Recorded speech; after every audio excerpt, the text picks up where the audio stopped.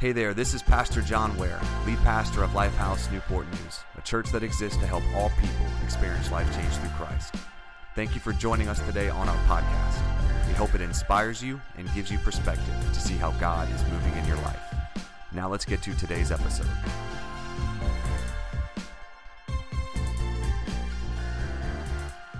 But man, what a year 2020 has been, right?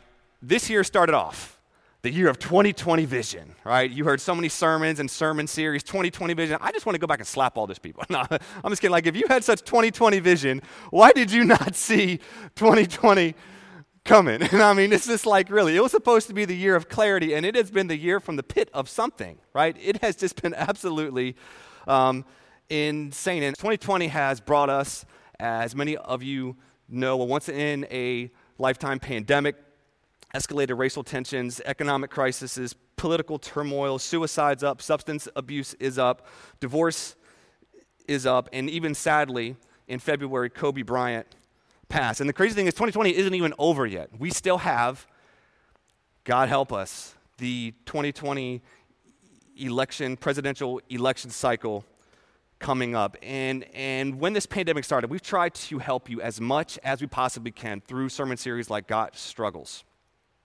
the Bible Is series, songs for the season. And we want to continue that today by starting a brand new series called Scriptures for the Season. Because honestly, with all of this cultural craziness going on in 2020, it's possible that you have been tempted to or have already given into hopelessness, self-medicating through eating or binge watching or binge scrolling or binge drinking or binge smoking, unhealthy sexual relationships, spiritual apathy, fear, anger, becoming numb, rage, or have flat out decided to isolate yourself for the rest of 2020 just to get away from all of the craziness. And when it feels like you are being shaken to the core, that is typically when you will be tempted the most, is when you feel like you are on E, right? Think about Jesus. At the very beginning of Jesus' ministry, Scripture tells us, two writers of Scripture, Matthew and Luke, tell us that Jesus went into the desert for a time of building, for a time of training, but also while he was there, within the desert, he was there and he was tempted. And what Scripture tells us is that he fasted for 40 days and 40 nights, and after those 40 days and 40 nights, guess who showed up to tempt him? Satan. He tempted him when he was on E. If the devil did it then, the devil will do it now. If he does it to Jesus, he'll try to do it on you. And the thing is this, right? Many of us probably feel like we are on E. And when we're on E is the time that we can be most tempted to give in to things that we know are not God's best. And Satan came to Jesus and he said, look, I know you're hungry, so why don't you take this take this stone and turn it into bread. And Jesus responded back to him, man does not live on bread, but on what? Every word that comes out of God's mouth. And Satan said, okay, great, possibly I'll try this. He took him to the top and showed him, I will give you this whole world if you just bow down and worship me. And Jesus, he responded back. He said, only worship the Lord God and serve him only. Satan said, okay, if that's not going to work, maybe I'll take him and I'll say this to him: throw yourself off the top of this pinnacle building. And do you know what? And then the devil even quoted Scripture and said, the angels will come and catch you. And Jesus responded back, don't put God to the test. I think it's important here to see that what Jesus did when he was on E, what he responded with, and what his response was. He did not quote Oprah. He didn't quote Dr. Phil. He didn't quote Taylor Swift. He didn't quote Drake, right? He didn't quote Maroon 5. He didn't quote the great spiritual teachers of his day. He said, he responded back with, it is written. He responded back with Scripture to fight the temptations that were being thrown at him while he was on E. And that's why with this series, I believe what you need is probably so many of you feel like you are on E and tempted to give in to things you know that are not God's best for this season. You need Scripture for the season. Why? Because you need something eternal. Your eternal soul needs eternal food. And that's why Isaiah writing, he said this, the grass withers and the flowers fall, but the word of our God endures forever. And that's what I pray to do with this series, is to put in your eternal soul eternal words to fuel you and to give you the weapons and tools to fight off the temptations that you will inevitably feel in this season that we are in and we are currently going into. And that's why the first scripture for this season, honestly, that we need to put right at the forefront is Ephesians 4:29. Ephesians 4:29, and it says this here.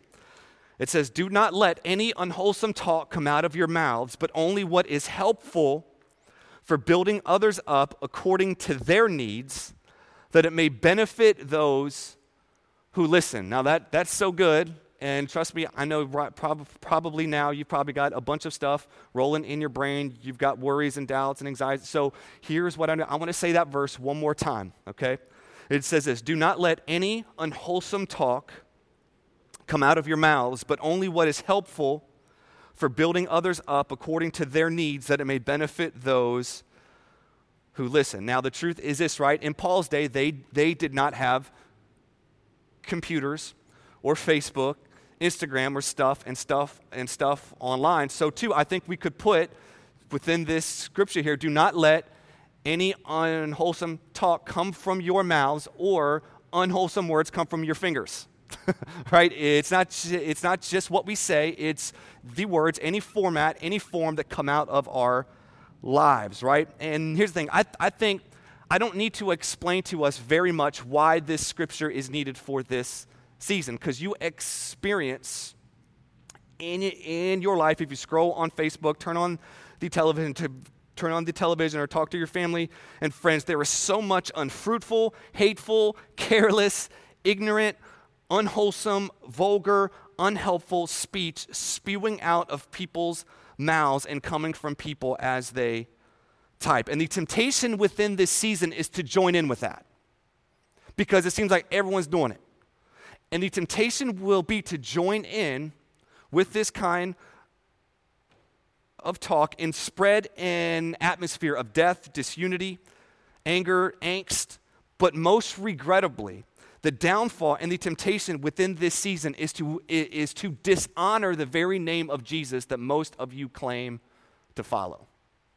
The temptation within this season is to dishonor through your words what you say, how you say it, why you say it, the very name of Jesus that you claim to follow. And that is what has just grieved me within this season. It's not those that don't follow Christ. It's those that claim to follow Jesus Christ, seeing what they're saying, how they're saying it, and why they're saying it, and just honestly watching it and being like, how can we share and show God's love with this kind of stuff, this kind of language, this kind of vitriol coming out of our mouths?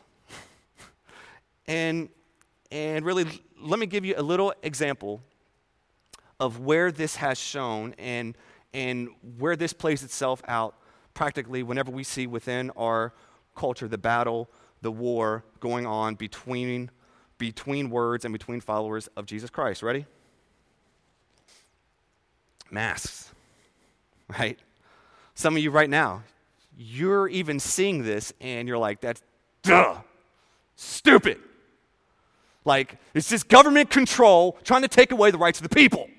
How dare they tell us to wear a mask in public? And then, all right, so you've got side people like, and do you know what? You legitimately love Jesus.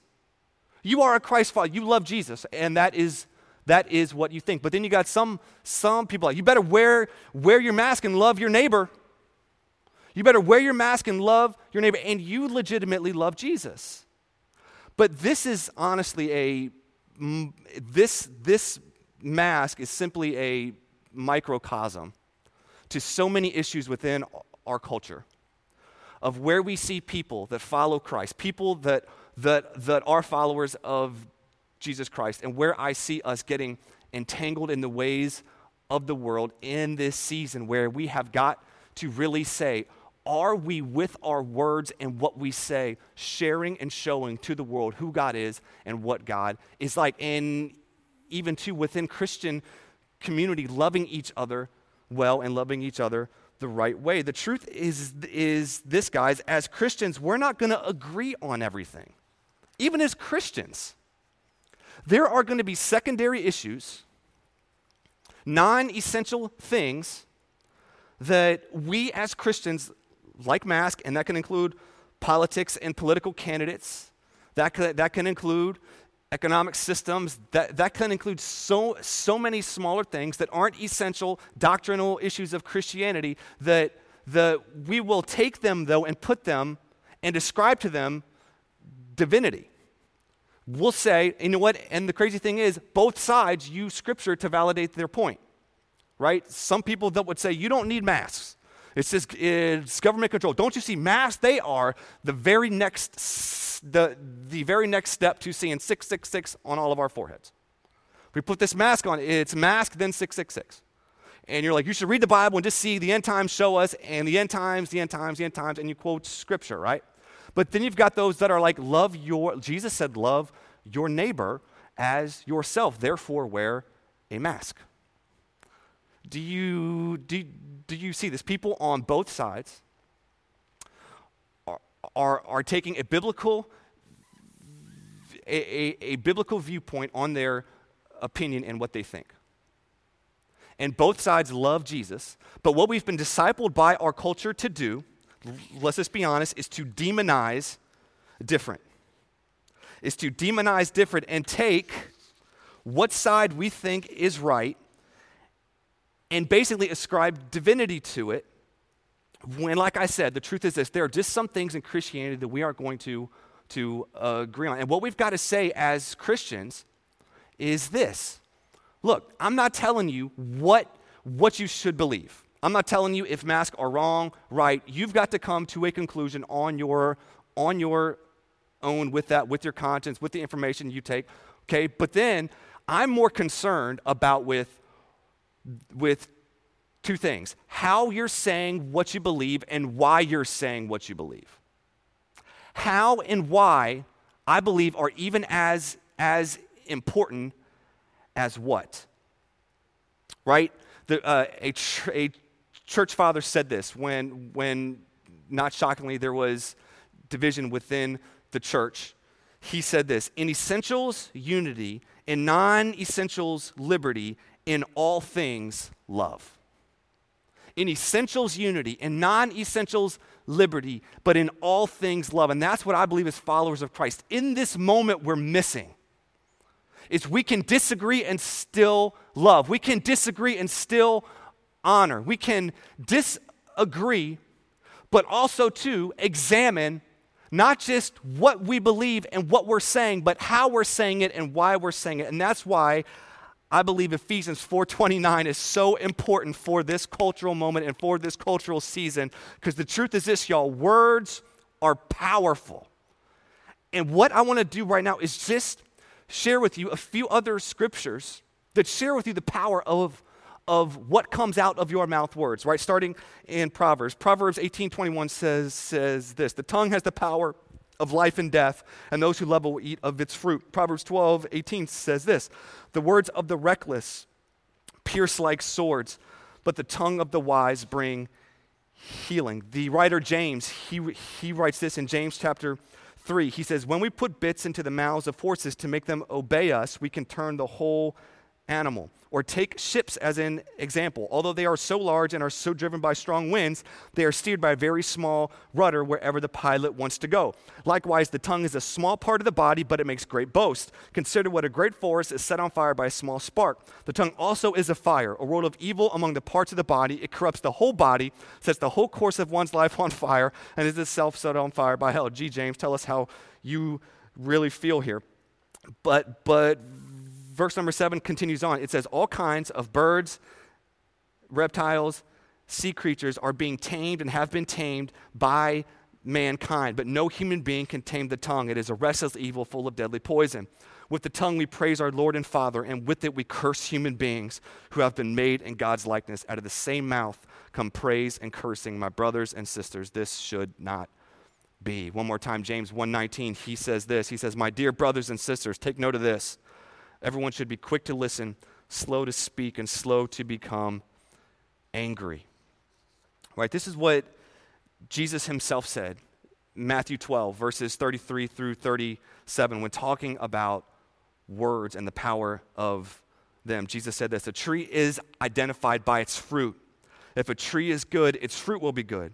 If a tree is bad, its fruit will be bad. You brood of snakes, and you know, and the context here is he's speaking to the Pharisees, the religious leaders of his day. He says, you brood of snakes, how could evil men like you speak what is good and right? For whatever is in your heart determines what you say. Let me say that one more time. For whatever is in your heart determines what you say. A good person produces good things from the treasury of a good heart, and an evil person produces evil things from the treasury of an evil heart. And check what Jesus says in verse number 36 here. He says, and I tell you this, you must give an account on judgment day for every idle word you speak. Idle could also mean careless. For every careless word you speak, then he says that the words you say will either acquit you or condemn you. Some of you know the power of words. Why? Because you are living with the scar and wound of what someone told you years ago. You know words have the power to heal and words have the power to wound. Because some of you right now are living in that healing or with those wounds of words that the people said to you, whether it was parents or coaches or spouses. Like those words hurt and those words matter. We've got to know there's power. Here's the thing, right? Ephesians 4:29, we're going to break this down and we're going to ask questions.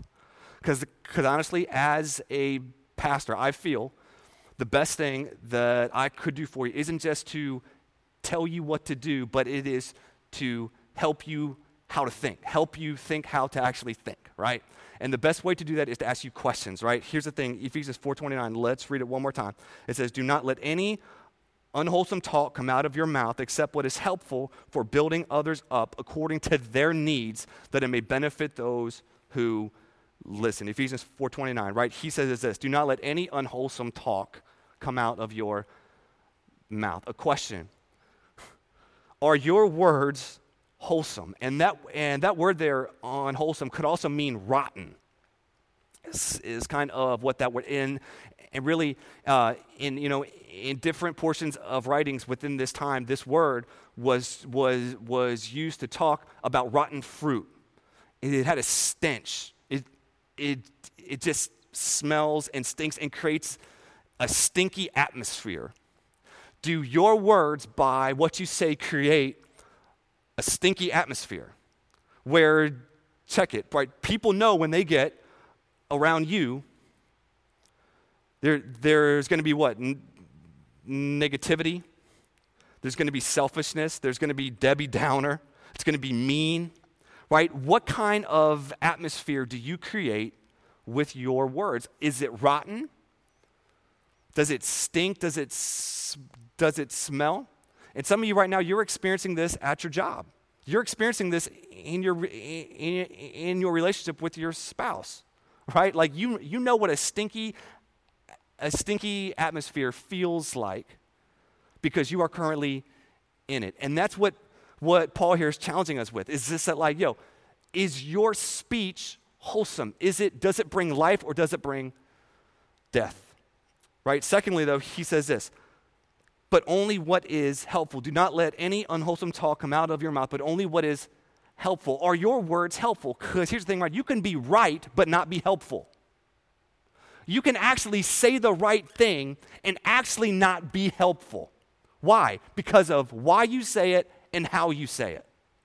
Right? And what I've seen is typically people have a proclivity towards one of two ways of speaking, right? The scripture says this, Jesus himself, who was God, came full of grace and truth. Not grace or truth, he came full of grace and truth. And what I've seen is people have a particular bend most of the time towards one of those two ways of talking or communicating what they're saying. some people, you are a whole lot more prone towards grace.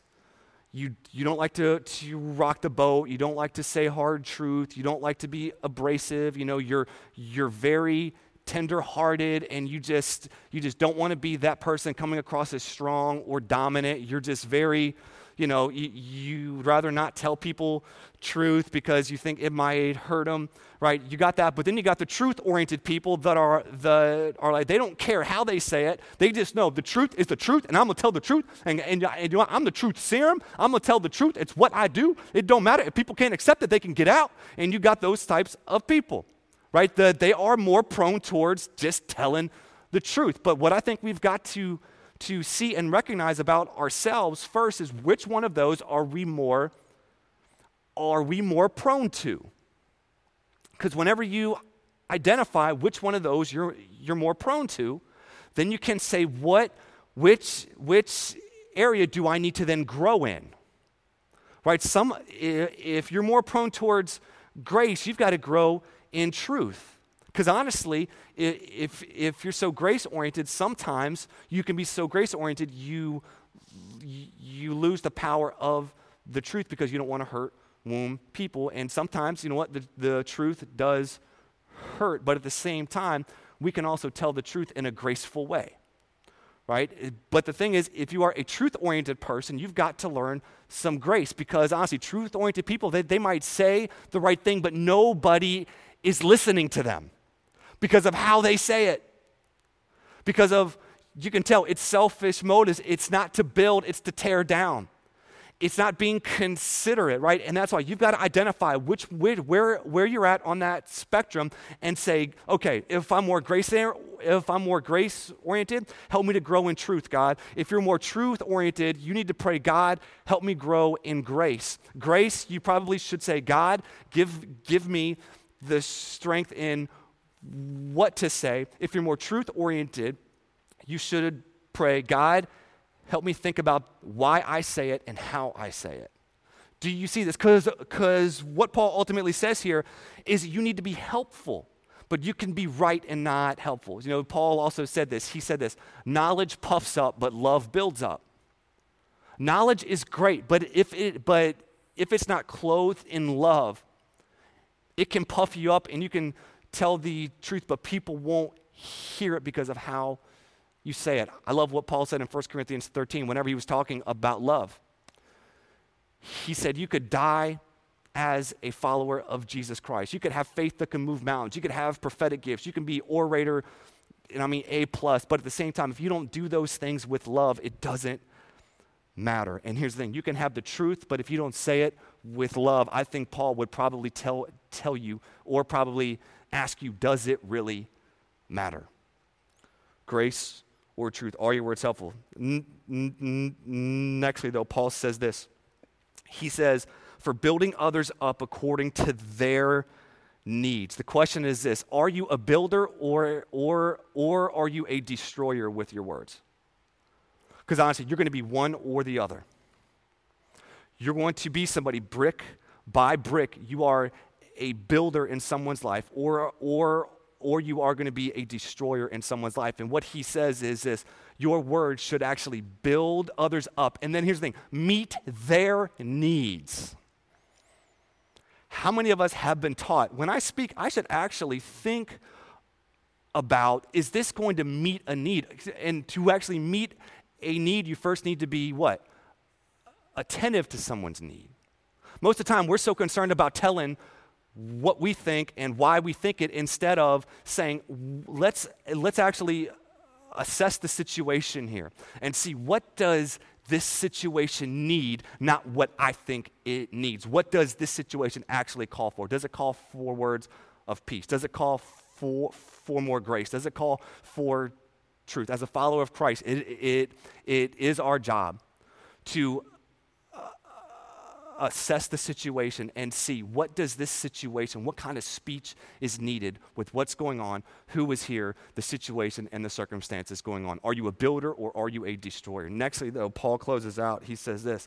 He says that it should benefit those who listen. And that word benefit there is actually the Greek word charis, which actually translate grace. It says your speech, your words should actually impart more of the grace of who God is. In other words, saying this is how your speech should be defined. Is that when people hear you speak, hear you talk, hear you communicate on Facebook, in person, with your words, is there an aura and sense the grace of God is all over this?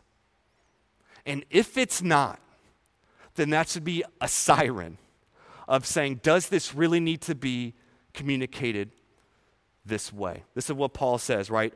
Are your words wholesome? Are your words helpful? Are your words building up and meeting other people's needs? And are your words benefiting those who listen, right? And, Peter, who, if anyone had a problem with his mouth, it was Peter, right? He was always the open mouth, insert foot guy, the first guy to always speak up and say dumb stuff. He was the dude cussing out little servant girls whenever Jesus was he said, she was like, what? If Peter had a problem with his mouth, it was Peter. And what we actually see here in 1 Peter 3, Peter, he's writing to Christians scattered, two Christians scattered all over the current world at that time. And what Peter communicates is this in 1 Peter 3:15. He says this, that but in your hearts revere Christ as Lord. Always be prepared to give an answer to everyone who asks you to give the reason for the hope that you have. But do this with gentleness and respect. He says, look, people are going to, because of your life, see that you live differently, and you're going to actually tell them and share with them the hope you have in Christ. But then he says this, as you share this most important news, when you do it with gentleness, and that word could also be translated humility, and then respect. That word could also mean reverence. With humility and respect, that when you share about Jesus and what he's done in you, share it with humility and respect. And what I gleaned from this here, right, is if the way Peter says to communicate the most important thing that we will ever communicate, and that is the gospel of Jesus Christ, how much more should we then communicate less important things, like our opinions, like what we think, with the same qualities of humility and respect. Why? Because the thing is this, as you are talking to somebody else, you are speaking with someone else that has been created in the very image of God that you have. And that's why James said, look, out of the same mouth, you praise God and curse people. He said, my brothers, this should not be. Y'all, here's the thing. In this season, you're going to be tempted to join the circus of the insanity known as our culture. But let me challenge you with this. What is at stake is your testimony. What is at stake is your character and calling as a follower of Jesus Christ. Not just what your opinion is. You can have that. I'm not saying don't think. I'm not saying don't do research. I'm not saying don't believe what you believe. But what I am begging and pleading for is that you would not just think about what you're saying, but how you're saying it and why you're saying it. And let Ephesians 4:29 be the litmus test for you, saying, is this helpful? Is this building? Is this actually meeting somebody else's needs? Is this beneficial? And saying, let that guide your speech. Don't sell out your character and calling as a follower of Jesus Christ just to be right about something that is not an essential tenet of our faith. Don't sell it out. In this season, there's going to be lots of talking and yelling and screaming and Facebook wars and Facebook battles over a lot of stuff. Don't get in the mud. You have a calling as a follower of Jesus Christ to be his representation, to be grace and truth. Thank you again for joining us on the Lifehouse Newport News podcast. If you're ever in the Hampton Roads area, we'd love for you to join us at one of our live worship experiences at 9 a.m. or 10:30 a.m. at the Regal Kiln Creek movie theaters. Until then, feel free to check us out at www.theaterchurchnn.com or on any social media platform. Thank you so much, and God bless.